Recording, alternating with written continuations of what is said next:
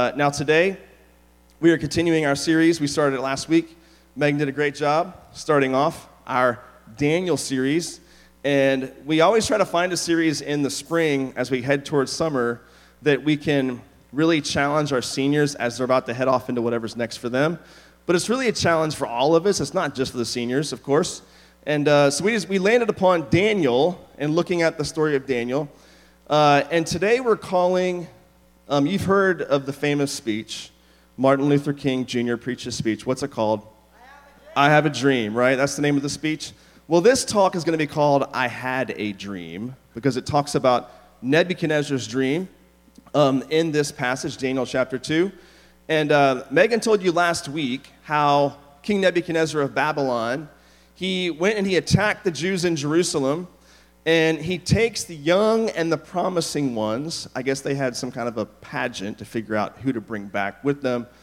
He takes the young and promising back to Babylon with him, and now Daniel and his friends are now living under this pagan government. Now, for you seniors, we know that no one is going to come and kidnap you and take you off to college and live in some pagan world. You're doing that of your own accord, like of your own will, right? And so the challenge is, how do you figure out how to live in a world that may not always agree with you and what your values are and your faith? And so we're going to look at how Daniel and his friends navigate this very complex situation. And they live these pure lives in front of these pagan people. But instead of it leading to persecution, it leads to promotion, at least at first. Persecution comes much later. So turn to Daniel chapter 2. We'll start in verse 1. And this is a long chapter, so we're going to summarize large portions of it so that you guys don't get lost, all right? So Daniel chapter 2, verses 1 through 3, where it says, In the second year of the reign of King Nebuchadnezzar, Nebuchadnezzar had dreams. His spirit was troubled, and his sleep left him. Then the king commanded that the magicians, the enchanters, the sorcerers, and the Chaldeans be summoned to tell the king his dreams. So they came in and stood before the king, and the king said to them, I had a dream, and my spirit is troubled to know the dream. Now, how many of you all have ever had a dream that wakes you up, and now you can't get back to sleep? We've all been there, right? You've been there in those situations. And this happens to Nebuchadnezzar. He's having these weird dreams. And in the ancient world, people believed that dreams were like shadows of future events and happenings. Now, let's talk about our dreams for a moment. Sometimes our dreams can be random, like really random. Like you're just building a go-kart with your ex-girlfriend. Like that random. That can happen sometimes, right? And you're like, what? That had no spiritual meaning whatsoever. I don't know what that was about. But then sometimes you have these dreams where it's like, that seemed to be significant, and I don't know what's going on there, but it seemed like a really big deal. And that's what's happening here to Nebuchadnezzar, and his dream seems really important. And so he calls in his elite special forces dream interpreters and all these people to come in to interpret the dream. Now, it says they were summoned to tell the king his dreams. Now, that could mean one of two things. It could mean that he doesn't really remember what he dreamed, and he wants them to tell him what he dreamed. Or have you all been in a situation where you had a dream, and you wake up, and it's just fuzzy? You remember certain elements. You're like, yeah, you were there, and you were there, and you were there, but I can't recall much about it. And it's just, you can't remember much about it. That might be what's happening here, that he's saying, I know I had a dream and it was crazy, but I forgot what it was. So that could be happening. Or it could be that he's saying, hey, I'm going to do a test and see how smart you special forces dream interpreters really are and see what your powers are like. It could be that as well. So it could be he's saying, hey, tell me the dream, and he has this argument with him later on. You'll see how this plays out. Now, a question that we have to wrestle with here is interesting, is that God is giving this pagan king who's not a believer some revelation through dreams. And that's, I think, a pretty big deal. Because a question that people wrestle with sometimes is, what about those who never hear about Jesus or the gospel? But to go off on a little tangent for just a minute, if you talk to some missionaries in some of those closed countries, like in some of those Muslim areas of the world, you will hear them tell stories about Muslims coming to faith through dreams and visions. There's a book that I read. I had our New York team read this a few years ago, a book by a guy named J.D. Greer, where he talks about the gospel for Muslims. And he was in the Middle East for a number of years as a missionary, and he talks about this happening regularly, where he would hear from these Muslim people. They would describe these like dreams and visions of Jesus appearing to them and coming to them in their dreams, and that was almost like a precursor to that person becoming a Christian. So I know we wrestle with the question, what about those who never hear? Which is odd because we're asking that question 2,000 years later, halfway across the world, right? That's a whole other topic. But God can reveal himself to anyone, whoever he wants, whenever he wants, and however he wants. And I think it's really significant that he is choosing to reveal himself, some vision, some revelation, to this pagan king, Nebuchadnezzar. So God reveals himself to this pagan king through these dreams, and we're going to summarize verses 4 through 13, where basically what takes place is Nebuchadnezzar issues this test, and he wants them to tell him his dream. And the Chaldeans speak up, and they say, well, tell us the dream, and so we can interpret it. But you know how that works. If your friend told you a dream that seems significant to you, you probably could do a good job making up some deep stuff about what that dream was. You could pull it off, right? So the Chaldeans are saying, well, tell us the dream first, and then we'll tell you what it means. And Nebuchadnezzar doesn't fall for that. He says, no, tell me the dream so I can have confidence in your interpretation. And they say to him, well, King Nebuchadnezzar, no one can do that. Only our gods have the power to do that. So Nebuchadnezzar gets really angry, and he commands all the wise men of Babylon to be destroyed. And this would include Daniel and his friends. And so then Daniel gets word of this. So the head of the king's guard, so this is like the head Secret Service agent, comes to Daniel. His name is Arioch. And Daniel speaks to this man. So in Daniel 2, 14 to 16, it says this. Then Daniel replied with prudence and discretion to Arioch, the captain of the king's guard, who had gone out to kill the wise men of Babylon. And he declared to Arioch, the king's captain, why is the decree of the king so urgent? I love that question. Like Daniel's about to be included in this quick murder of all these wise people. And his statement to this guy is, why is the decree of the king so urgent? Listen, if someone's trying to kill you, a great question to ask is, hey, what's the rush? What's the rush, right? Slow down. And just get him to stop and think about it, right? And that's kind of what he's doing here. And then it says, then Arioch made the matter known to Daniel, and Daniel went in and requested the king to appoint him a time that he might show the interpretation to the king.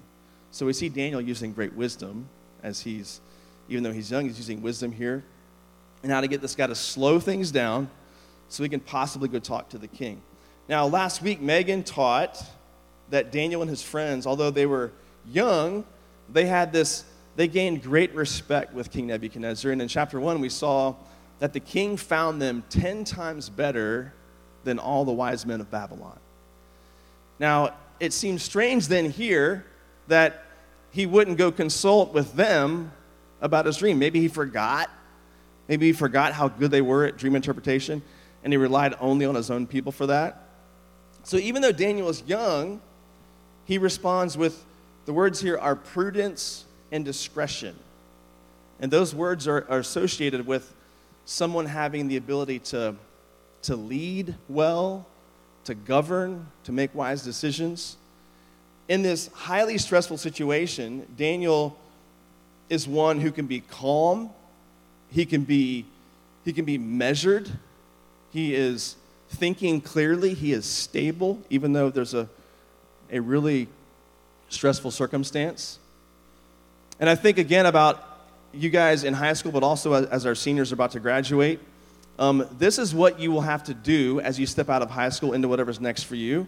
I think of the words from Paul as he encourages Timothy, who's fairly young. So Paul, he kind of mentored Timothy. Timothy was kind of young in the faith and young in age as well. And there's this really important verse in 1 Timothy chapter 4, verse 12, where it says, where Paul's writing these words to Timothy, and he says, "Let no one despise you for your youth, but set the believers an example in speech, in conduct, in love, in faith, and in purity."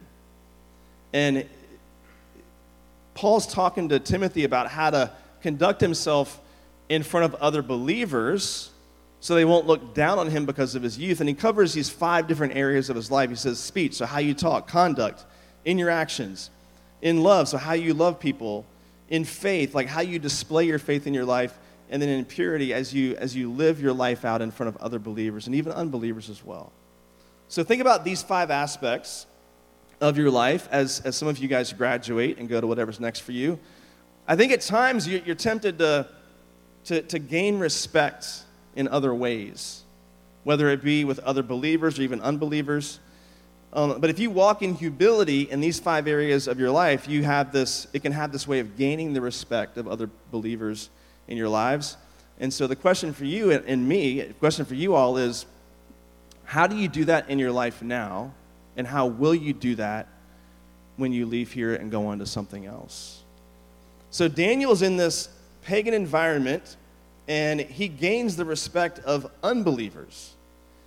And I don't mean to say that if you live in these ways, that you're going to climb the ladder of success and these unbelievers will suddenly just respect you. Sometimes they don't. Sometimes they persecute you. So the challenge for you is to be obedient and let God sort out the rest. You're going to see that Daniel's the pagan people's response to them, it fluctuates. It doesn't always work out for them, right? And you'll see that as the story plays out. So we're going to go back to Daniel 2, and I'm going to summarize for you verses 17 to 30, this big section. So Daniel, he goes back home, he tells his friends, and he says, we can interpret the king's dream. And he says to his friends, he says, let's pray and seek mercy from God so that we won't be destroyed by this king. So during the night, God reveals this mystery to Daniel in probably another dream and vision for him. And he wakes up and he responds with this praise song to God. And he responds in this way to God. Now, Daniel then goes to Arioch, who's the captain, like the Secret Service head guy. And he says, "Let me show the king the interpretation of the dream." So Arioch brings him in to the king. And when Daniel goes in to see the king, instead of him pounding his chest and saying "Yeah, let me show you the interpretation of this dream and I know what I'm doing," he gives glory to God as he stands in front of that king. That's the first thing that he does. Then he begins to explain, as we'll see here in a moment, what this dream really means. He tells the king that God has given him a picture of future kingdoms. And so even though if you go back to chapter 1, it says that we know that Daniel and his friends are really good at interpreting dreams and visions. So we know that Daniel's already gifted at that. He has a talent for that given him by God. But we also see in this situation that he cries out to God for mercy. And he still relies upon God in this instance, even though it's something that he knows he's gifted at. So I want you to think about that for just a moment. He challenges his friends to pray and seek God's mercy. So Daniel and his friends, Daniel doesn't over-rely on his gifts, but he relies on God as the source and the strength of those gifts. So you might say it like this: don't allow your gifts to crowd out the one who gave you those gifts.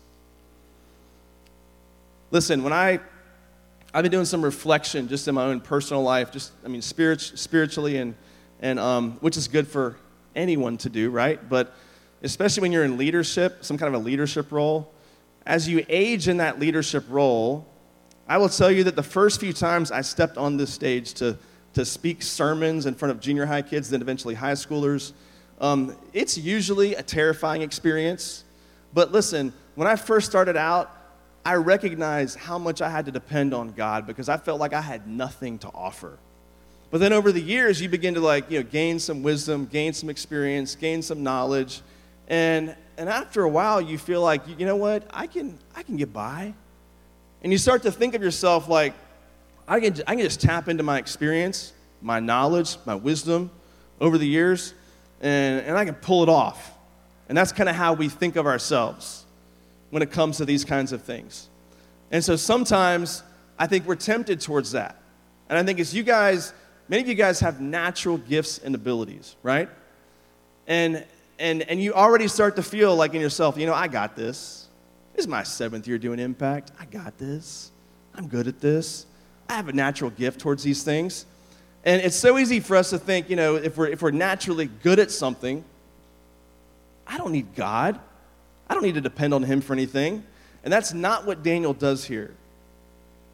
That's not what Daniel does here. He's been gifted by God in these areas, but he still sees this need to depend on him. And he spends the night praying and crying out to God for mercy, for God to reveal this dream to him.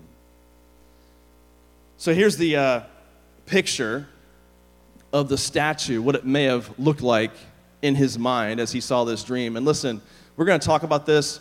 We'll talk about the interpretation in just a minute. But the dream that Nebuchadnezzar has is really strange. He sees this statue, and the statue has this head of gold. And it's got this chest and arms of silver, and a torso and thighs of bronze, legs of iron, and then the feet are partly of iron and clay, a mixture of the two. Now, as Nebuchadnezzar looks at this statue in his dream, there is a stone that's cut out, not cut out by human hands, and thrown onto the feet of the statue, and the whole structure was destroyed and then blown away by the wind. That's the vision that he had that evening. But then that stone, it turns into a mountain and it fills up the whole earth. That's a pretty weird dream for someone to have, but that's what he sees. And then in verses 36 to 43, if you look in your Bibles, you're going to see the interpretation. And I'll make this very brief. So Daniel says to him, he says, hey, listen, he goes, Nebuchadnezzar, you are the head of gold. And when it comes to the interpretation, Daniel doesn't name the empires here, but when you look at commentators, some will say that they link these different parts of the statue with different empires throughout history. And listen, I'm not going to say to you that is the absolute way you have to view this vision. There's other ways of looking at it, but it's too much for us to get into here. But there are quite a few people that do link those world empires with different aspects of the vision. And so I put that up there not to say this is exactly how it is, but this is a way that some look through history and see this vision playing out historically. Now, so he says, listen, Nebuchadnezzar, you're the head of gold. Another kingdom inferior to yours is going to arise, that's silver. And a third kingdom is bronze, and it's going to rule over all the earth. And then a fourth kingdom, iron, is going to crush all those other kingdoms. Some think that was Rome. But then there's a fifth kingdom, which is like a mixed. Will be partly strong and partly brittle. And some people think that symbolizes just all the world's empires after Rome. Because if you notice, many governments since then have kind of had a mixture of some Roman, some Greek, right? And kind of been based on some of those principles. And so you might say that in this statue represents all of the world's kingdoms in history, not just the 4 that you see there, 4 or 5 that you see there, but all. So I don't want you to get bogged down in just the names of how we link that together, but here's the big idea that I think that he's trying to get across here, and it's very simple, is that God is in control despite present circumstances. Go to my next slide. There we go. So this is true on a large scale. It's true on the world empire scale. So think of some places in the world where it would seem like really scary for someone to live right now. You know what those places are in your minds, where there's this great conflict or power that seems immovable in the world today. But as powerful and as scary as those places may seem, they're temporary. And that's what Nebuchadnezzar is seeing here. They're temporary. They don't have ultimate authority or power. But I want you to think that it's not just true on a large scale, but it's also true on a small scale. Because some of you have some very difficult circumstances that you live in, whether it's in your family, whether it's some aspect of school, a sports team that maybe you're on, maybe someone who's not a believer or maybe not really a good leader is in charge in a situation, and it's not a good situation, and you feel helpless to do anything about it. But here's the good news. This is true on a large scale and a small scale, is that God knows about it, and ultimately any earthly kingdom, whether it's the government of a country or something much smaller, God is eventually going to destroy all evil that's human-centered. He's going to take care of all of it, large scale, small scale. And so when you look at the dream as described by Daniel, I want you to think of it from King Nebuchadnezzar's perspective for a minute. Because he first hears that he is, he's the head of gold. And he's thinking highly of himself. He's like, yeah, that's right, gold. That's the most valuable metal. That should be me. But then Daniel says, but you're going to be replaced by silver, a lesser metal. So he's thinking, wait, I'm going to be replaced by a second-class metal? So on the one hand, he's thinking, yeah, this is good. I'm the gold, right? I'm the head. I'm gold. But then realizes, wait, something inferior to me is coming after me, and it's going to replace me. He's going to be replaced by an inferior kingdom. So King Nebuchadnezzar, he is this tyrant. He's seeking world domination. He has all the power, and with one word, he could take out anyone's life. And he's about to do it here with these wise men. He says, if you can't tell me my dream, then you're going to be killed. And then after Daniel builds him up, he then says, you're going to become a spectator on the world stage. So look at Daniel again. Even though he's young in the situation, he's not afraid to speak truth to power. We see him doing that here. Then skip all the way to the end, toward the end, in Daniel chapter 2, 44 to 45, where it says this. And in the days of those kings, the God of heaven will set up a kingdom that shall never be destroyed, nor shall the kingdom be left to another people. It shall break in pieces all these kingdoms and bring them to an end, and it shall stand forever. Just as you saw that a stone was cut from a mountain by no human hand, and that it broke in pieces the iron, the bronze, the clay, the silver, and the gold, a great God has made known to the king what shall be after this. The dream is certain, and its interpretation sure. So notice the progression of the materials. The value of each one decreases, but the strength of each one increases. But they become more and more brittle over time. So no matter their beauty or their strength, the stone shatters them all. So who's the stone? Church answers are appropriate. Who is the stone? Jesus, right? And so we believe that this is the stone. This is the stone's being described here. So how do we know? Over in Acts chapter 4, Peter and John are giving a sermon, and they are yelling at some of the Jewish religious leaders, and they say, this Jesus is the stone that was rejected by you, the builders, which has become the cornerstone. And then in Acts 4:12, it says this, and there is salvation in no one else, for there is no other name under heaven given among men by which we must be saved. So Jesus would be the stone that would take down the world's empires, but the Jewish leaders didn't realize something, and this is really important, that he would also take down their empires of control, their empires of legalism, their empires of hatred, their empires of self-righteousness. And so Peter invites the religious to put their faith in Jesus in Acts chapter 4. We did a little survey about a month and a half ago with you guys, and it showed, I appreciate your honesty, it showed that about maybe like 20% or so in this room would not claim to follow Christ. And I will say, I love that you're in here, and I love that you're honest about where you're at. And we do that survey because I want to just see who's sitting in front of us. And so at least about 20% of you all would say, I'm not really sure if I call myself a follower of Christ, or I would not call myself that right now. And there's different categories of how you might think of yourself in that regard. But We would also say that there's probably some in here that maybe you think you're a believer, and maybe you think that being a Christian, you're just a Christian because you attend church or because you prayed a prayer when you were 4 years old. And we keep saying it over and over, like that activity a decade ago or however long ago it was, that's not the thing that makes someone a Christian. We're saved by belief and faith, true belief and true faith. And so I would say the number is probably a little bit higher than that as far as people that may not be believers that are sitting in here. But the appeal that Peter makes to the religious in Acts chapter 4, we make the same appeal to you today. The same appeal, which is repent and believe and put your faith and trust in Jesus and his finished work for you on the cross.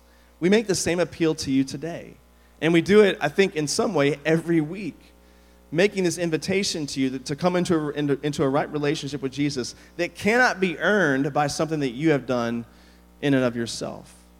And so look with me at Daniel chapter 2, the last few verses, 46 to 47. And I wish that we could say this next scene was somebody doing that, someone truly repenting, but it's really not, as you're going to see the rest of the book play out. In Daniel 2, 46 to 47, it says, Then King Nebuchadnezzar fell upon his face and paid homage to Daniel and commanded that an offering and incense be offered up to him. The king answered and said to Daniel, Truly your God is God of gods and Lord of kings and a revealer of mysteries, for you have been able to reveal this mystery. So King Nebuchadnezzar, he goes and he gives Daniel many gifts, gives him a promotion by putting him over all the wise men of Babylon. He promotes Daniel's friends. And King Nebuchadnezzar, he seems to repent, at least on the outside. But as we're going to see later, he doesn't. So he's someone that believes God exists. But what he's done is he's just adopted this Israelite God into his pantheon of gods. And he just adds it. He's like, oh, he must be the King of Kings, the God of all gods, the most powerful God. So it's not true repentance here. He believes God exists. He is doing actions of worship. Notice it says he pays homage to Daniel, not necessarily God. He's doing actions of worship, but doesn't have a heart that truly worships God. If you boil it all down, his worship seems based on these circumstances. This man, Daniel, came through for me in a pinch. And so he seems to have this, what looks like worship on the outside with Daniel's God, but it's false. And I wonder how often you and I do the exact same thing, where God seems to come through for us in a pinch, and you go through a season of life and you think, oh, yes, I worship God, I worship Jesus, I follow him. But it really is based on this circumstance, this thing you walked through, this thing you experienced. And maybe God did come through for you in a pinch, and you felt the results of that. So often when I talk to students and I say, hey, just share with me your story of you claim to be Christian, that's great. Tell me your story. And so often I'll get these stories, which I get it. I'm not trying to judge, but I'll get these stories that just are like, yeah, my grandma passed away and I just needed God and God came through for me. And I'm like, I'm so glad, because God is a great comforter. He is a comfort. He comforts us in our affliction. But I didn't hear anything about like, yeah, I recognized I was a sinner in need of a Savior. And I needed him to save me from my sin. And I turned to him in faith and trust and belief to have his righteousness applied to me at salvation. And listen, I understand at times, like, you just don't know how to put words to it. I get that. But that's what we're here to help you with. And so I encourage you this morning, as you guys get into your discussion, think about in your own life, examine your own life, your own faith.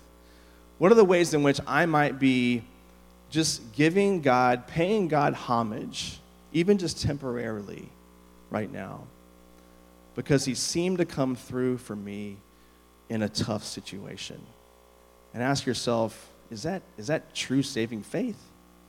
Or what is taking place there in your own heart, in your own mind?